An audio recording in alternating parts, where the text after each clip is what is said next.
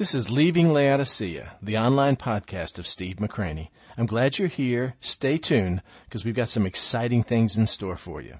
Hang tight. You can't handle the truth.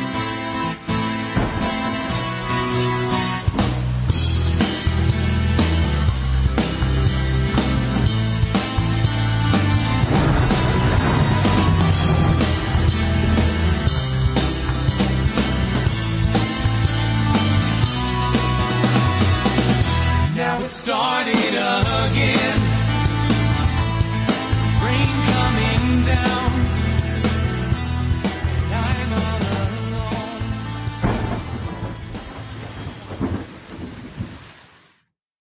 I do a lot of marriage counseling and have for many years. And I've noticed that when you do marriage counseling, that everybody bases their current situation in their marriage based on what it has been, good or bad, since they've been married.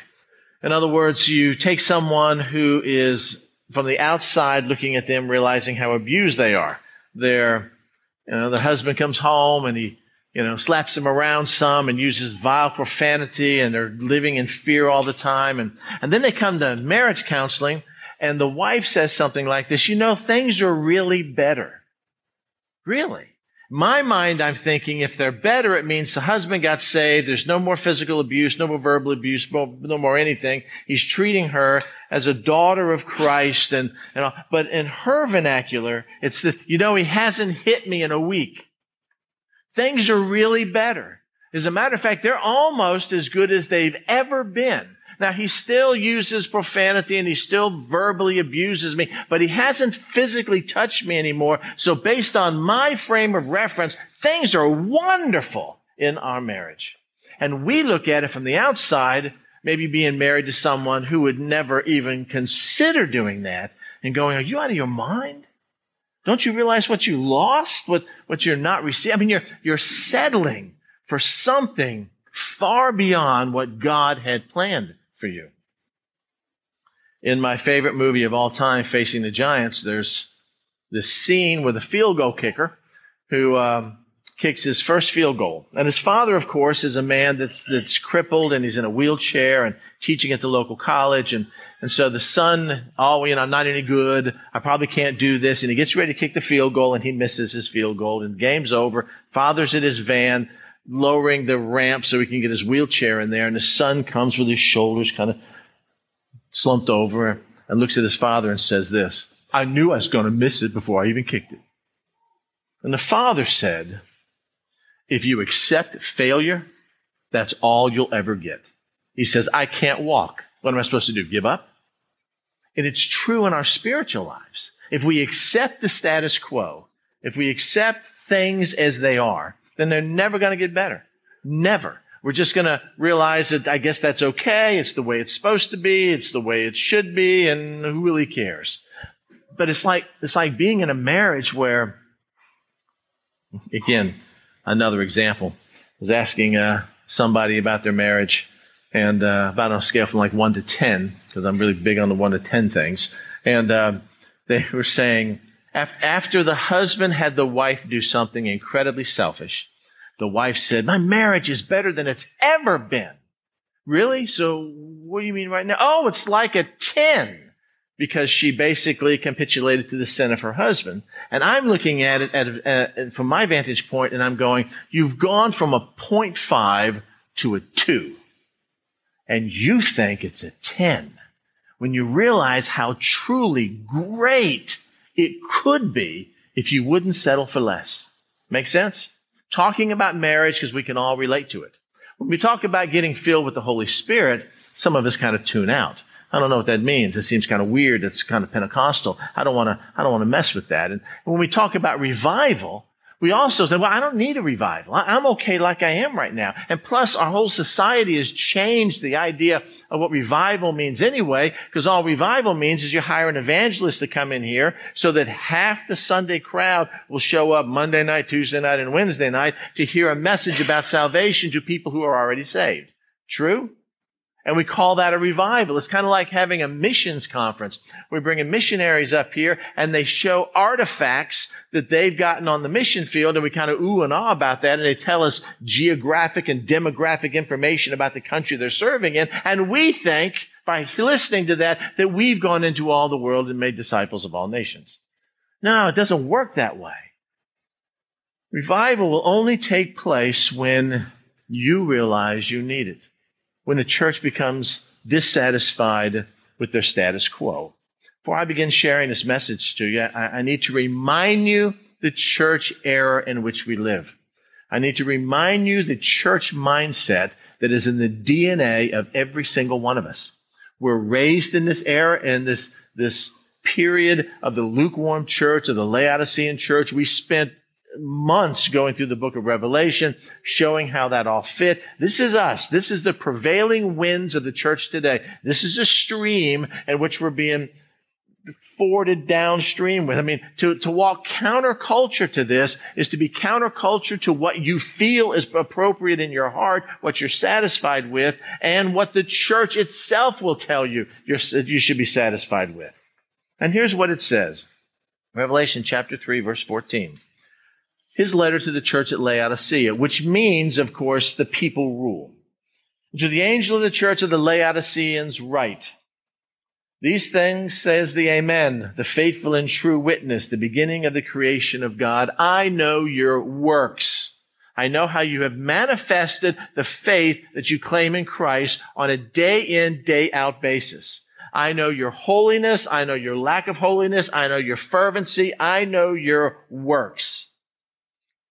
When I look at your works, I realize that you're neither cold nor hot. I mean, you just sit, I'm not really on fire for Jesus, but I'm not cursing Jesus either. I'm just kind of stuck in the middle. I wish that you were cold or hot. So then, because you were lukewarm and neither cold nor hot, I will vomit you out of my mouth. Why? Because you say, and we talked about the deception. We talked about this on Tuesday night. Because you say, I am rich and have become wealthy and have no need of nothing, especially the Holy Spirit, especially a revival in my life, especially more spiritual fruit. I don't need anything. I'm totally self-sufficient in my own right. And God looks at us and says, do you not know that you are wretched, miserable, poor, blind, and naked? What do I do? Verse 18, I counsel you to buy from me gold refined in the fire, that you may be rich, and white garments representing holiness, that you may be clothed, that the shame of your nakedness may not be revealed, and anoint your eyes with eye salve, so that you could see exactly who you are and what you lack and what I want for you. As many as I love, I rebuke and chasten. That's why he's doing this. Therefore be zealous and repent. Well, where are you, Christ? Behold, I stand at the door and knock. This is not an evangelistic verse about him standing on the outside of your heart and knocking, and if you will open your heart, Jesus will come in and commune with you, although we use it that way. In the context, Jesus is standing on the outside of the church, knocking, wanting to get in. You don't need me. You've manufactured all the stuff yourself. You've used every possible secular reason and way to get people in. Your marketing skills are incredible, but there's no power. Behold, I stand at the door and knock. If anyone, not the church collective, but if any individual hears my voice, is what I'm hoping you will do today. And if you do hear his voice, that you will open the door. I will come into him and dine with him, have fellowship with him, and he with me. To him who overcomes this prevailing DNA lukewarmness in every one of us, I will grant to sit with me on my throne. Golly. As I also overcame and sat down with my Father on his throne. He who has an ear, let him hear what the Spirit says to the churches. Last week we talked about revival. We talked about the fact that in order for you to have a revival, you need to understand that you're lacking something. You have to have a Bible in order to have a revival. And we looked at Psalm 85, where it talks about reviving us again and letting us feel and experience something maybe that we've lost. For most of us, a revival will take place when we at least get back to a 10. If we at least get back to a relationship with Christ that we once had that we walked away from. We haven't walked away into total apostasy, but we walked away into a lack of fervency. And did you love Jesus more in the past than you love now? Some of us would realize that's true. Most of us would say, well, no, I actually love him more. Well, how do you manifest that? Well, I don't manifest my love for him more today than I did back then. Back then, I used to witness a lot. Back then, I used to read my Bible a lot. Back then, my prayer life was so much better than it was. Back then, there were things in my life that I said no to that I gladly brought back into my life and embraced. Back then, sanctification and holiness and walking away from sin was a serious thing. Back then, when somebody would use God's name in vain in my presence, it bothered me. Now I watch it daily on television. It doesn't bother me at all. So it's not like we walked away from him totally into apostasy where we don't believe in him anymore, but we have in our fervency to him. So in other words, we love him with words only and not with deeds like we used to. Well, if you've been in a marriage, how does that fly? How much love do you feel as a wife when your husband tells you he loves you but never shows you he loves you? Or as a husband, does your wife have to tell you every day, I love you, for you to feel love? Or does the things that she does when she shows you she loves you, does that not speak volumes? Words are cheap. Actions cost. In order for us to receive sanctification, we have to have that desire. In order for us to walk in holiness, we have to have that desire. In order for us to experience revival, we have to have that desire. Talked about this last week. What does revival look like? We've never experienced it. The church in America, as far as I know, has never experienced it. I've never seen it. I've never even heard about it, except these kind of emotional get-togethers where we hoop and holler and dance around and think somehow that's revival. Being revived and filled with the Holy Spirit means to take God at his word, trust him completely, no matter what, come what may. If his word says it, then I'm going to align my life up with it, irrespective of what it cost me. I'll follow him wherever he leads. Well, I will, Lord. I sing the song, but I don't. I'll surrender to him whatever he asks. I've already given him the stuff that I don't care about, but the stuff that I want, there's no way. We treat God like we treat church. I find this so amazing that, you buy a new bedroom set. And you've got this busted up old bedroom set or sofa or dining room table. Say a sofa. Got this busted up one that you don't even want, can't sell on Craigslist, and you don't want to take the time to haul it to the dump. So you know what you do with it? Give it to the church. Remember those days? The church can use it. Church can always use something I refuse to sit on because I'm better than that. And we do exactly the same thing with God. I'm not going to surrender to him the stuff that means something to me. I'm going to go and surrender to him the stuff that I don't really care about. I don't care what he does with it because that's not my heart and my passion. Or as we talked about last Sunday, being dependent on him. No. To surrender my will and my self-determination and being able to call my own shots. No. I don't want to be dependent on him. Instead, I want to only be dependent on me, but I want his power to empower me to do what I want to do. And if I ever get in a jam, I expect you there like a genie in the bottle to take care of me. And it doesn't work that way. Since we have really never experienced revival, and our nation has had the First and Second Great Awakening and other revivals that took place back during the Philadelphia church age, back when the time when people loved the Lord and listened to what it said. We really don't know what revival looks like, so we've redefined it to be some sort of meeting that lasts 3 or 4 days. Or I've been online this week, and I've looked at ministries that always talk about revival. Our ministry here is committed to worldwide revival to see Jesus Christ. And all those ministries are one guy doing conferences. It's pretty much about me. It's my videos, it's my YouTube. I'm going to do all the conferences. People are going to come. Sometimes you have to pay to actually go get revival. It's all about the mass setting.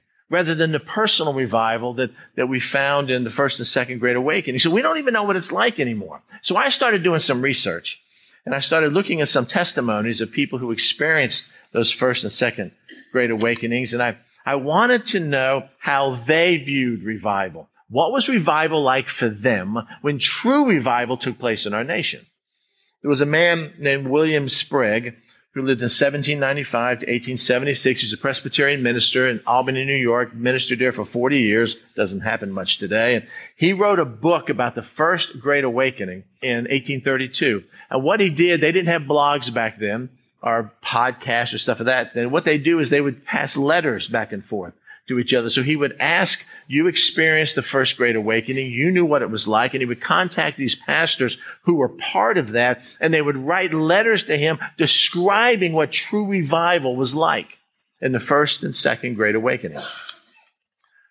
One particular man, a man named Francis Wayland, who was a Baptist pastor and the president of Brown University, wrote a letter who had experienced this revival, and here's what he says.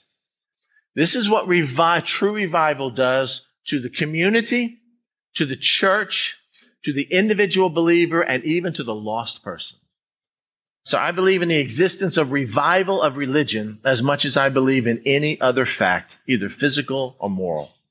By revival of religions, I mean special seasons in which the minds of men within a certain district or in a certain congregation are more than usually susceptible of impressions for the exhibition of moral truth.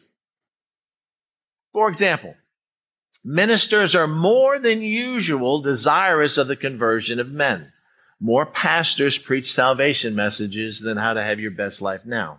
They possess habitually an unusual power of presenting the simple truths of the gospel directly to the conscience of their hearers, and feel a particular consciousness of their own weakness and insufficiency, and at the same time a perfect reliance upon the efficiency of the gospel through the agency of the Spirit to convert men. If we change that language so it'd be more reading today, it would simply say that ministers all of a sudden are more concerned about the salvation of souls than they are about putting people in these large stadiums. And they realize that the only way that can happen is through the presentation of the simple truths of the gospel. Christians, church members, during periods of revival are characterized by an unusual spirit of penitence, of confession of sin, and of prayer, and a desire for more holiness, and especially by a tender concern for the salvation of souls. Does it sound like the church today? Does it sound like you or me? And if it doesn't, we're in desperate need of revival. Unconverted persons are more desirous to hear the gospel, and particularly the plainest and simplest explanation of it. They readily listen to conversation on the subject and seem to expect it because Christians are talking about it. Truths which they have frequently heard with total unconcern, they now hear with solemn and fixed attention. And in many cases, for days together, scarcely a sermon will be preached or an exhortation offered which is not made effectual by the conviction or conversion of one or more souls. Book of Acts, chapter 2, the Lord is adding daily to the group of people that were saved. One message, 3,000 people saved, and a bunch of them didn't even understand the language. How does that happen? Do you want to see that? I mean, I want to see that before I die, don't you? I mean, what else do we devote our life to? Our jobs? You that are younger? I used to think like you did. I'll devote my life to my job and my profession because somehow in the end, they'll take care of me. They won't.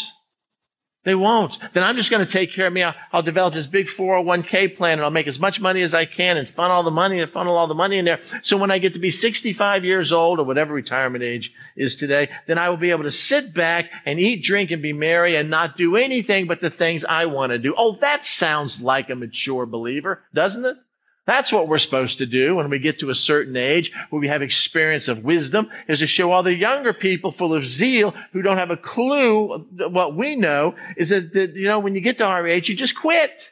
You become self-centered. You have this big church with all these buses, and the buses are designed to take old people to plays at Branson, Missouri, and God forbid anything goes wrong with that. I mean, I've been there. What's happening here? What about revival? What about a total dependency on the Lord? What happens then? As I shared with you, if you really desire revival, everything has to change. Since we have never as a church or a nation, never experienced a true move of God or a spirit-led revival in our lifetime, we can safely assume that whatever we're doing ain't working. Whatever we're doing somehow is falling short. Our worship services are falling short. Our commitment to Christ is obviously falling short. Our prayer life must not be what God wants it to be. Now, granted, a revival is a sovereign move of God. God chooses when he's going to pour his Spirit out, and you can't make it happen, but we can sure set the table and do everything we can not to hinder that move. True? But the church doesn't. Instead, we're concerned about, having our tweets, posted everywhere and being popular and having books published and having these massive stadiums full of people because that makes us special. And we manufacture some sort of feel-good kind of thing. I find, again, I'm a student of the church. I look at websites and listen to sermons all week long. And I'm shocked over the last 10 years.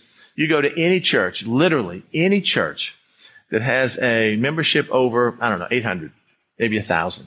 And you go on their website, and the website, when you go to the church, what does this church stand for? What does this church do? What is this church commitment to Christ? How are they emulating the Lord Jesus Christ? And they're all pretty much the same. On the very top, you'll have this, full length, like image that kind of rotates around 4 or 5 different images to give you a feel of what the church is. And the first 3 of them are always the worship band. Always.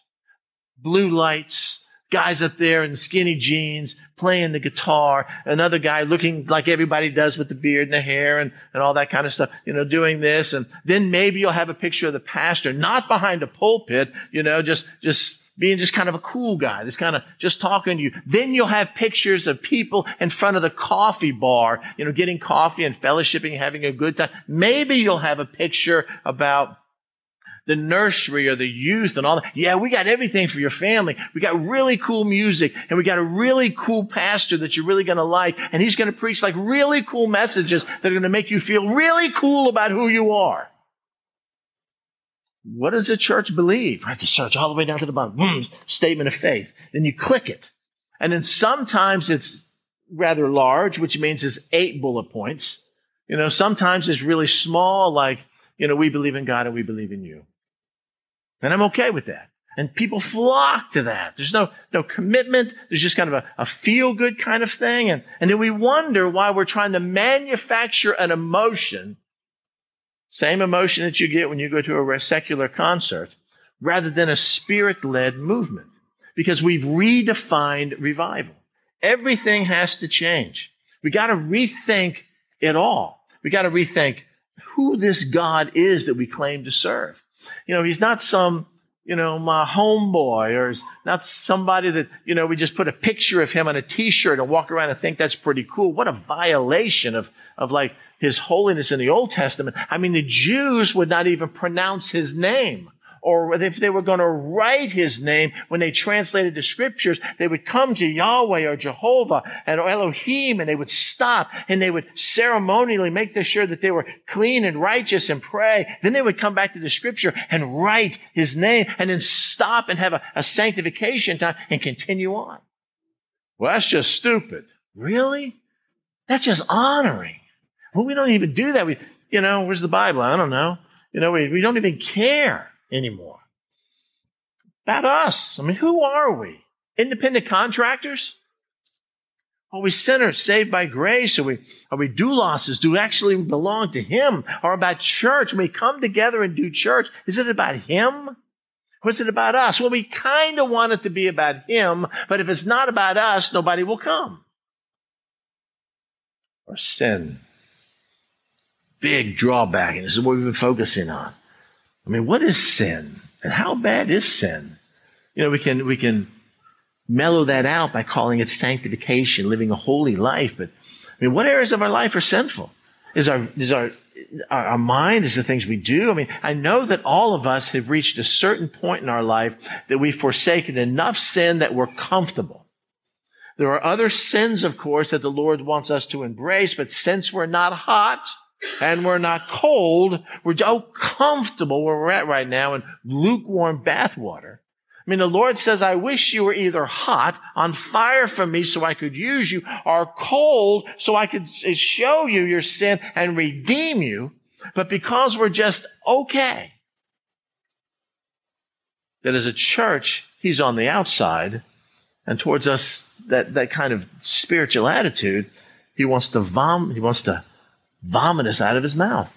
If you remember, we talked about how to begin the process of experiencing revival by learning how to be filled with the Spirit, not just on a mountaintop time, but every single day. And I'm really surprised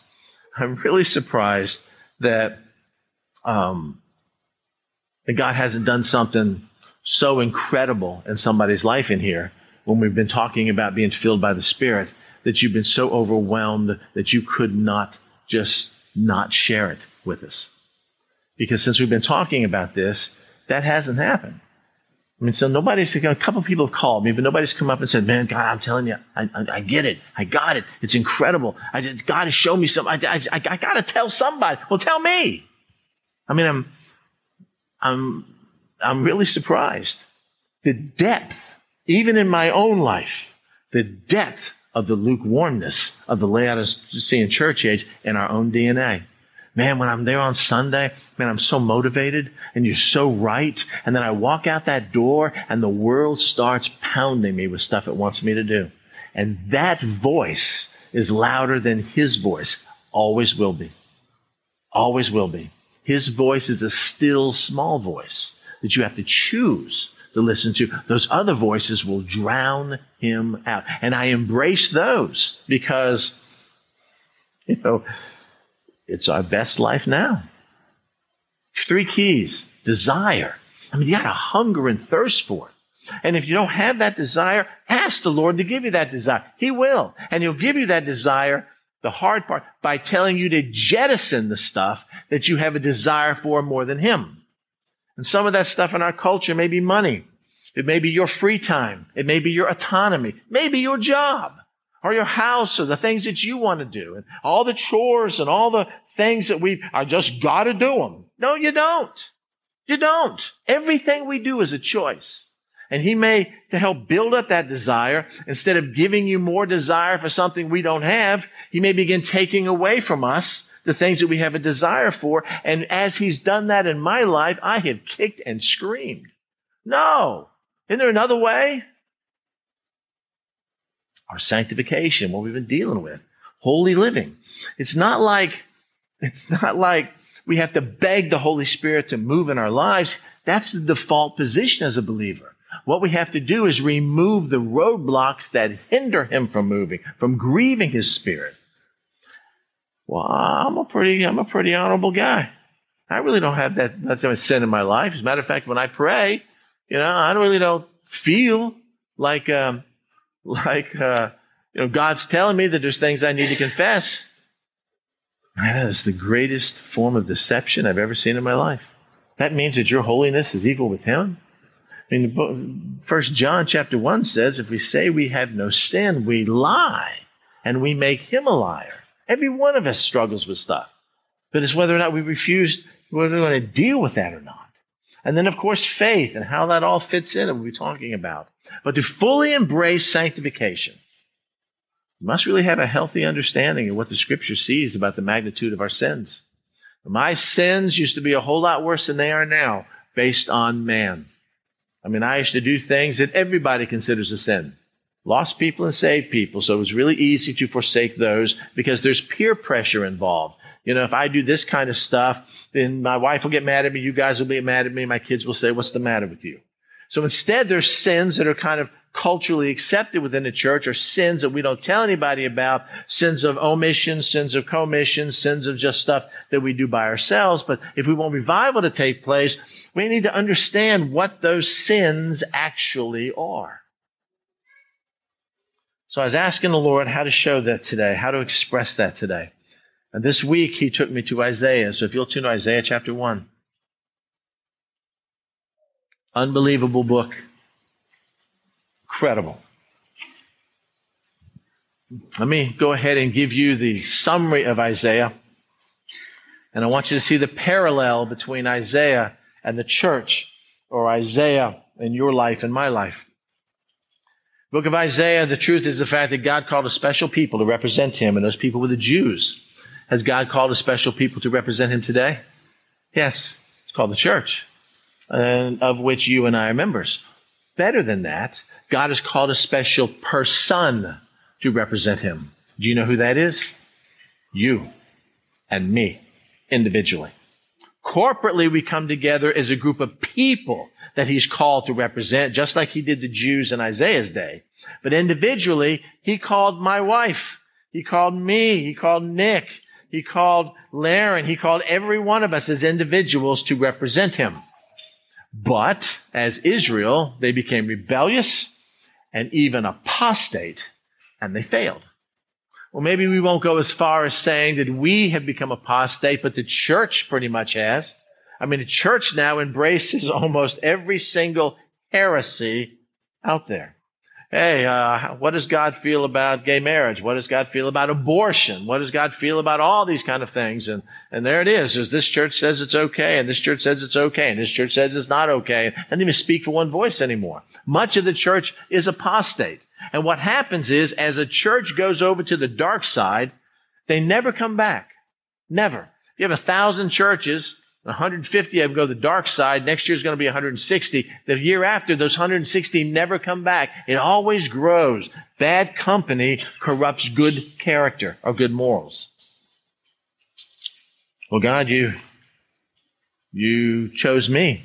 From the foundation of the world, you gave me your spirit. You equipped me. You told me I was complete in you, that you said that I can have the mind of Christ. You've done everything for me. I mean, even in my lostness, that you filled me with your spirit. I was so overwhelmed with it when it happened. But, you gave me a calling, that I'm now an ambassador of yours. This world is not my home, but I've sure worked hard to make myself fit in.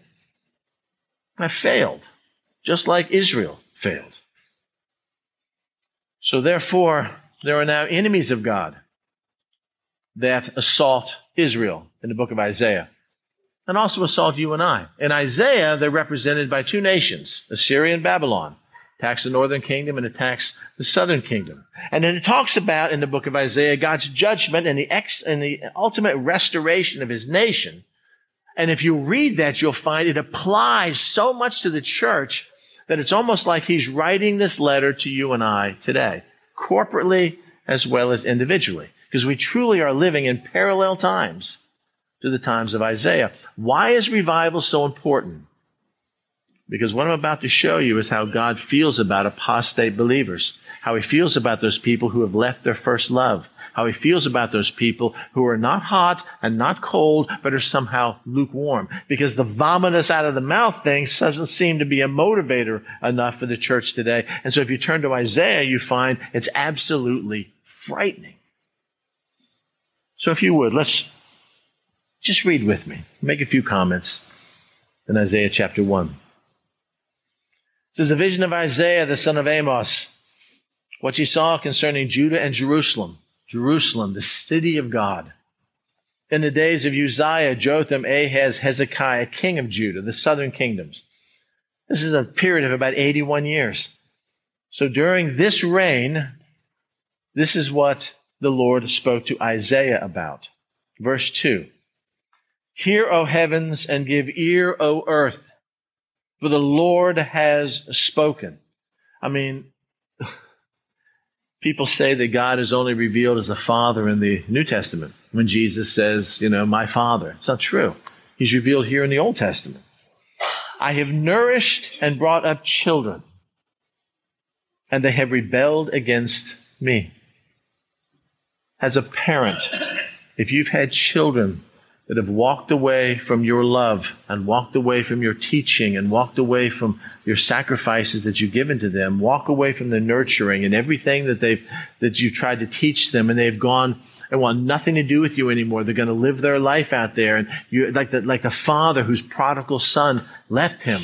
And you say, I have brought up children, I nurtured children, I sacrificed for them, I did my very best, but they rebelled against me, against the Father who did nothing more than just want to love them. You have no idea. If you've ever experienced that, you do have an idea of the intense pain that comes with that. Pain that God feels when he raises up a nation of Israel, or calls you by name before the foundation of the world, and fills you with his Spirit, and forgives all your sins because of the sacrifice of his own Son. I have raised up children and slaughtered my firstborn.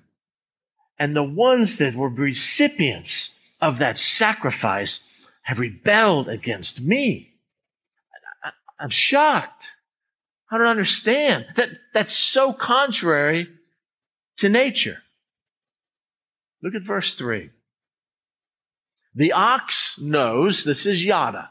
This is the same word as gnosko. This is knowing in an experiential way. It's knowing, it's choosing to place your favor upon. The ox knows its owner, and the donkey its master's crib or feeding trough. But Israel, the church, Steve, does not know. My people do not consider. Strange construction in the English. What it literally means is this. Israel does not know me. My people do not even consider me. They don't care what their actions are doing to me. They don't care how it hurts and grieves me. We talk about the fact that we don't want to grieve the Holy Spirit. And then we do it every day. And when we think about grieving, we think about, shouldn't have done that. We never think of grieving as moaning and anguish and crying. That's part of it. That's what the word means. This is a parallel passage in Malachi. Matter of fact, turn to Malachi chapter 1. Let me just show you some of this. Parallel passage in Malachi where the Lord is saying the same things to the last book of the Old Testament. Verse 6. A son honors his father, and a servant his master. Then if I'm the father, where's my honor? And if I'm a master, where is my reverence? Says the Lord of hosts. To who? To you priests, to the ones that in the Old Testament were specifically set apart to be able to reveal God to the congregation. You and I are a kingdom of priests. In other words, the same priestly functions that Old Testament priests have are the same things that you and I now have with the Holy Spirit. Whereas my reverence, says the Lord of hosts, to you priests who despise my name. Yet you say, wait a second. That's kind of heavy-handed, God. In what way have we despised your name? Verse 7. You offered defiled food on my altar. And you say, in what way have we defiled it? By saying the table of the Lord is contemptible. When you offer the blind as a sacrifice, is that not evil? And when you offer the lame and sick, is that not evil? Offer it to your governor, to your boss, to your best friend, to someone you want to have a relationship with. Would he be pleased with you? Would he accept you favorably? Says the Lord of hosts. So here's a guy that has a flock of sheep. And the Lord says that we're to offer our best to him. But instead of offering our best to him, we keep the best to us, and we offer him the stuff we can't even sell at the market. I mean, what they would do is they would sell the good cattle. The cattle that wasn't so good, they would butcher and eat themselves. The worst cattle that they don't even want to butcher and eat, we'll offer that to the Lord because he needs to be satisfied with our junk. Verse 9. So go ahead, he says. But now, after you've done that, now entreat God's favor, that he may be gracious to us. while this is being done by your hands, will he accept you favorably? You expect God to pour out his blessing on you when you treat him with such disdain, said the Lord of hosts. Who is there even among you who would not shut the door, that you would not kindle fire on my altar in vain? I mean, it's just a haphazard view of worship. I have no pleasure in you, says the Lord of hosts, nor will I accept an offering from your hands. Why? For from the rising of the sun even to its going down, my name shall be great among the Gentiles, but you, the Jews, the priests, the church, the believers, it's not even great among you. In every place incense shall be offered to my name, and a pure offering, for my name shall be great among the nations, said the Lord of hosts. But you profane it, in that you say, the table of the Lord is defiled, and its food is contemptible. You also say, oh, what a weariness. And you sneer at it. Oh, I have to read my Bible again? Oh, I didn't have time for that this week because I had other things I needed to do. Oh, I'm supposed to pray with my kids. I'm supposed to have family devotions. I'm supposed to live like I'm truly a believer. Oh, I'm supposed to go to church or Tuesday night or women's prayer meeting. Oh, what a burden it is. What weariness it is. And you bring, verse 13, and you bring the stolen, the lame, and the sick. Thus you bring an offering. Should I accept this from your hand, said the Lord? Curses be the deceiver who has in his flock a male and takes a vow. God, I will serve you for the rest of my life, but sacrifices to the Lord what is blemished. For I am a great king, says the Lord of hosts, and my name is to be feared among the nations. Rather frightening, isn't it? If you would go back to Isaiah. Exactly what he's saying here in verse number 3.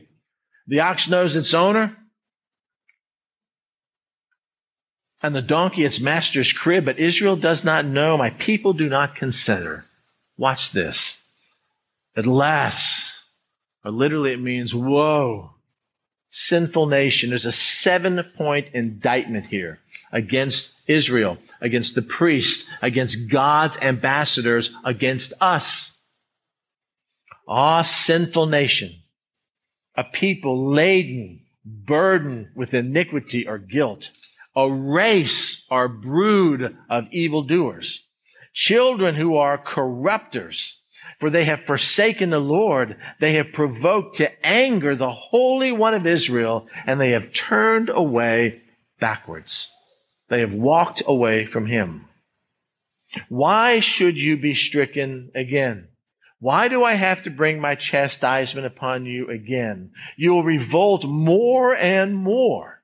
It doesn't seem to have any effect upon you. The whole or every head is sick, and the whole or every heart faints. This is moral and character, and this is actions. From the sole of the foot even to the head, there is no soundness or wholeness or health in it, but wounds and bruises and putrefying, raw or bleeding sores. They had not been closed up or bound up or soothed with ointment. And as a result, your country is desolate, your city burns with fire, strangers devour your land in your presence, and it is desolate, as overthrown by strangers. So the daughter of Zion is left as a booth in a vineyard. You should be living in the massive house, but instead you've got this little shanty booth in a vineyard, or as a hut in a garden of cucumbers. Unless the Lord of hosts has left us a very small remnant. Paul quotes this in Romans 9:29, and this is who we are. This is what the Lord wants you to be, this remnant. Unless the Lord of hosts has left us a very small remnant, we would have become like Sodom and like Gomorrah. So hear the word of the Lord. Do not speak, just listen. You rulers of Sodom that you have become, and give ears to the law of God, you people of Gomorrah. To what purpose is the multitude of your sacrifices to me? To what purpose are your religious services to me, without your heart sold out to me? Is it to gain my favor? Is it to forestall my wrath? What is the purpose of what we do when we come together as a congregation, or when you have your private devotions at home? I mean, what is the point? I've had enough of burnt offerings of ram. I've had enough of the fat of fed cattle. I do not delight in the blood of bulls or of lambs or goats. When you come to appear before me, or when you come to see my face, who has required all this stuff at your hands to trample my court? Bring no more futile, empty, vain sacrifices.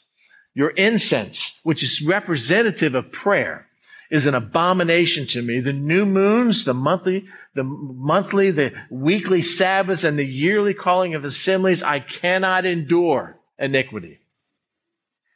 And the sacred meetings. Your new moons, an appointed feast. I mean, those are the appointed feast of Israel. You know, the Feast of Unleavened Bread and Passover and those feasts, my soul hates. They are trouble to me. I am weary of bearing them.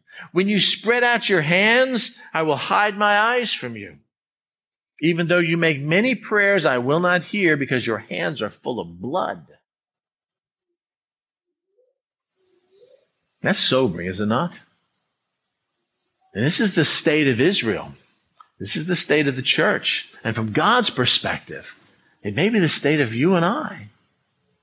We consider how we have taken for granted all that He has done, and we're satisfied at something less than He wants us to be. God, what you offer me, I'd rather have what I have than what you've offered me. What an abomination to the King of Kings and the Lord of Lords.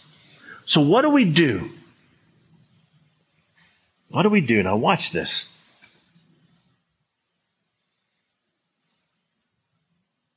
Wash yourself. Make yourself clean. Every one of these passages has to do with living a holy, righteous life, forsaking sin, and doing the things that we're supposed to do as ambassadors of Him. Put away the evil doing before my eyes. You should examine every area of your life. Cease to do evil. Learn from me to do good. Seek justice. Rebuke the oppressor. Defend the fatherless. Plead for the widow. You know any believers who do that? Do you do that? Do we do that? Does the church do that today? I mean, we don't cease from doing evil. We cease from doing agreed upon evil. You know, we shouldn't murder anybody. Got that. Child porn's out. Porn, not necessarily. Child porn's out. Abortion, we can murder people just as long as they're still in the womb or partially delivered. Church is okay with that. You know, you're not supposed to have sex outside of marriage, but that's okay because you don't want to get married to someone you may not be sexually compatible with. And so that's all right. And it's okay to have an adulterous affair because God wants you to be happy. You don't have to be married to that abusive man or that battle axe woman. Just go find somebody else. And even when it comes to redefining the sexes, that's okay in the church. Watch this, though. If we want the blessing from the Lord, it takes a move on our part. Watch this. Same verse. And what it means, you wash yourself. Doesn't say He'll do that for you. You wash yourself. You make yourself clean. You put away the evil doings, the evil from your doings from before my face. It doesn't mean that, God, if you don't want me to watch this show, then cancel my cable right in front of me. Oh, still there. I guess it's okay. And God doesn't do that. God doesn't turn us into robots. We give glory to God when we choose to do this. Steve, you cease to do evil. You learn to do good. You seek justice. You rebuke the oppressor. Stand for those who are fatherless. Plead the case for the widows. You be my ambassador. It is you who is going to do this. And then how? How does that even happen? And that's when the Lord tells us what we are, but what He wants to make us. This is who you are, and this is who you shall be when my Spirit flows through your veins and you experience revival.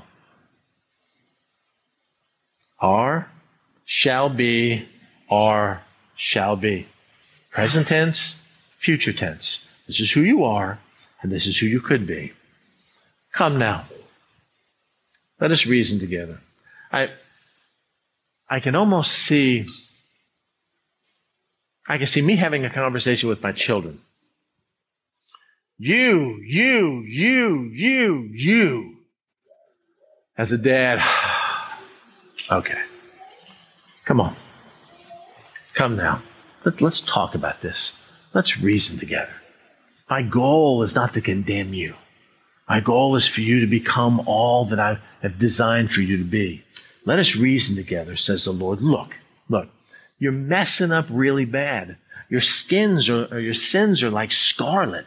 They're like blood. They're a blot on a clean robe. I mean, it's like Lazarus' grave clothes. But if you will trust me, if you will yield to me, if you will go back, as the book of Revelation says, and do what you did in the first, and they will be white as, in their vernacular, snow. Can't think of anything more white and pure than snow. Your sins are like crimson. Again, that blood red. But they will be like wool if you will have a desire to live a godly life and let me live it through you and place your faith in me. And here's how it's done. This is if-then promises. There's a very next verse. There's a condition and a promise. You meet the condition, you get the promise. There's an if-then here, and there's an if-then here. Watch this. If the condition, you are willing and obedient. Now note this. One is an emotional decision. The other one is a physical decision. I am willing, Lord, I'm willing. I'm willing to study your word. I'm willing to live according to your word. I'm willing to live my life the way you want me to. And then I'm faced with a choice to make, and I'm going to be obedient to you. If you are willing and obedient, man, I will bless you. Israel, I will let you eat of the good of the land. Your famine spiritually will be over. But if you refuse and rebel, like you have in the past, you shall be devoured by the sword. You will face my condemnation. For the mouth of the Lord has spoken.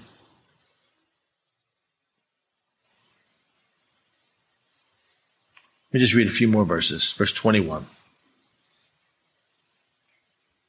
And this is almost, he's talking about Israel here, or he's talking about Jerusalem, but idiomatically, it's the church. It's the place where he has chosen to reveal himself to the nation.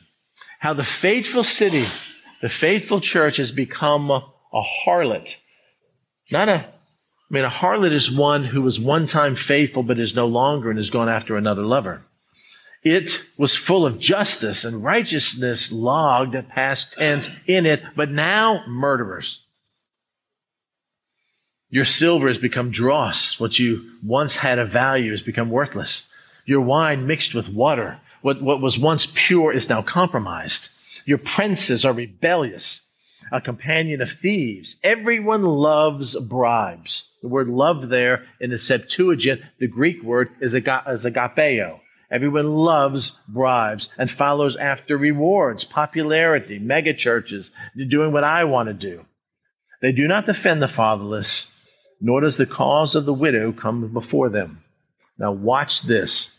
I've never seen this before, and I'm going to close with this. Why is revival important? Because sometimes we have this faulty view of God, that he's just some, big old grandfather up there that's going to love us no matter what we do. And there's passages that we specifically don't look at, such as God is angry with sinners every day and stuff of that nature. Watch what happens here. Verse 24 and 25. Therefore the Lord says, the Lord of hosts, the mighty one of Israel, I will rid myself of my adversaries, people that are against him, and take vengeance on my enemies. And I will turn my hand against you, which means we have now become his adversaries and his enemies. And thoroughly purge away your dross and take away your aloe. And this is just the impurities and what God wanted. Therefore, the Lord says, the Lord of hosts, the mighty one of Israel. There's three names here for God. This may even imply the Trinity. And I love this. It's almost like God is, I need a break from all this pressure. I'm speaking from human terms. You know what? I don't want to do this anymore. I know what I'm going to do. You know what? I'm going to remove the irritants out of my face. I've given you access, bold access through the sacrifice and the blood of Jesus Christ, but I'm going to rid myself of my adversaries. I'm going to rid them. They're gone. I don't want to mess with them, moving them away and take vengeance on my enemies. And every one of us in Israel back then would have said, yes, God, because your enemies are our enemies. And then he says the next phrase, and I will turn my hand against you. And the implication is the fact that we now have become, Israel has now become, because of their sin and their apostate and the fact that they're not making themselves clean and their hands are full of blood and they're not ceasing to do evil and they're not putting away evil from the side of the Lord and they're living in this compromise, lukewarmness that the Lord wants to vomit out of their mouth. It's almost like they have become enemies. And I will turn my hand against you and thoroughly purge away your dross and take away. And then he goes on to talk about what he will do, restoring judges and stuff of that nature. But I'm just going to stop here, for time's sake. When you understand the condition of our sin, and we truly see it from who God is and what our sin does to him and has done to him, and what it means to grieve the Holy Spirit. I myself, I flippantly throw that phrase around. Well, I guess the Holy Spirit left. Ha, ha, ha. Why? Because what if it was like my brother or my wife, and I said something up here, or one of you, I said something up here that was so egregious that it grieved you to the point that you couldn't even be in fellowship with me anymore, and you just walked out. I have to get away. I'm hurt so bad by what Steve said. I would be horrified. Would we not? I'd run after you trying to restore that relationship and apologize profusely for what I said. Well, we do that to the Holy Spirit every single day, and for most believers, it doesn't even bother us. Revival is important because if you will just take a look at our nation right now, we are under the judgment of God, and it's only going to get worse. I mean, just what happened in Washington this last week. It's like, these people are crazy. I mean, it's crazy. What's crazy about it is the news media, the primary news media, follows right along. I mean, it's just insane what's going on. It's only going to lead to the worse and worse things. And if you'll spend some time just reading newspapers and journals from foreign countries as they actually look at the United States and view us more objectively than we view ourselves, because MSNBC says one thing and Fox News says another, and where's the truth here? The reality is that we're in a boatload of trouble. I mean, we really are. And it seems like that the crystallization of the scapegoat is becoming the church. Day after day after day after day, we see things happening and things said about the church that have never been said before, and nobody says anything and nobody cares because we're pretty much guilty of what they say. Same thing happened in Nazi Germany. But the judgment comes, and you need to have that kind of relationship with him, that kind of intimacy with him, that you can trust him even during dark times, that you can be satisfied with whatever he allows you to have, and be satisfied with whatever he takes away. Whatever lot your life is, if he's sovereign, God, if you want me to suffer, I'll suffer for you. If you want me to abound, I'll abound for you. Whether I'm well fed or whether I'm hungry, I will always do what you want me to do, because I can do all things through Christ who strengthens me. Unless that can become your breath, because your intimacy is so tight with him, it's going to get tough. We have a history of this. We have Daniel and Shadrach, Meshach, and Abednego and how they responded under that kind of thing. We have Moses and Elijah. We've got thousands of others, maybe tens or hundreds of thousands of other believers who are living this way in other countries, but not here. We've got to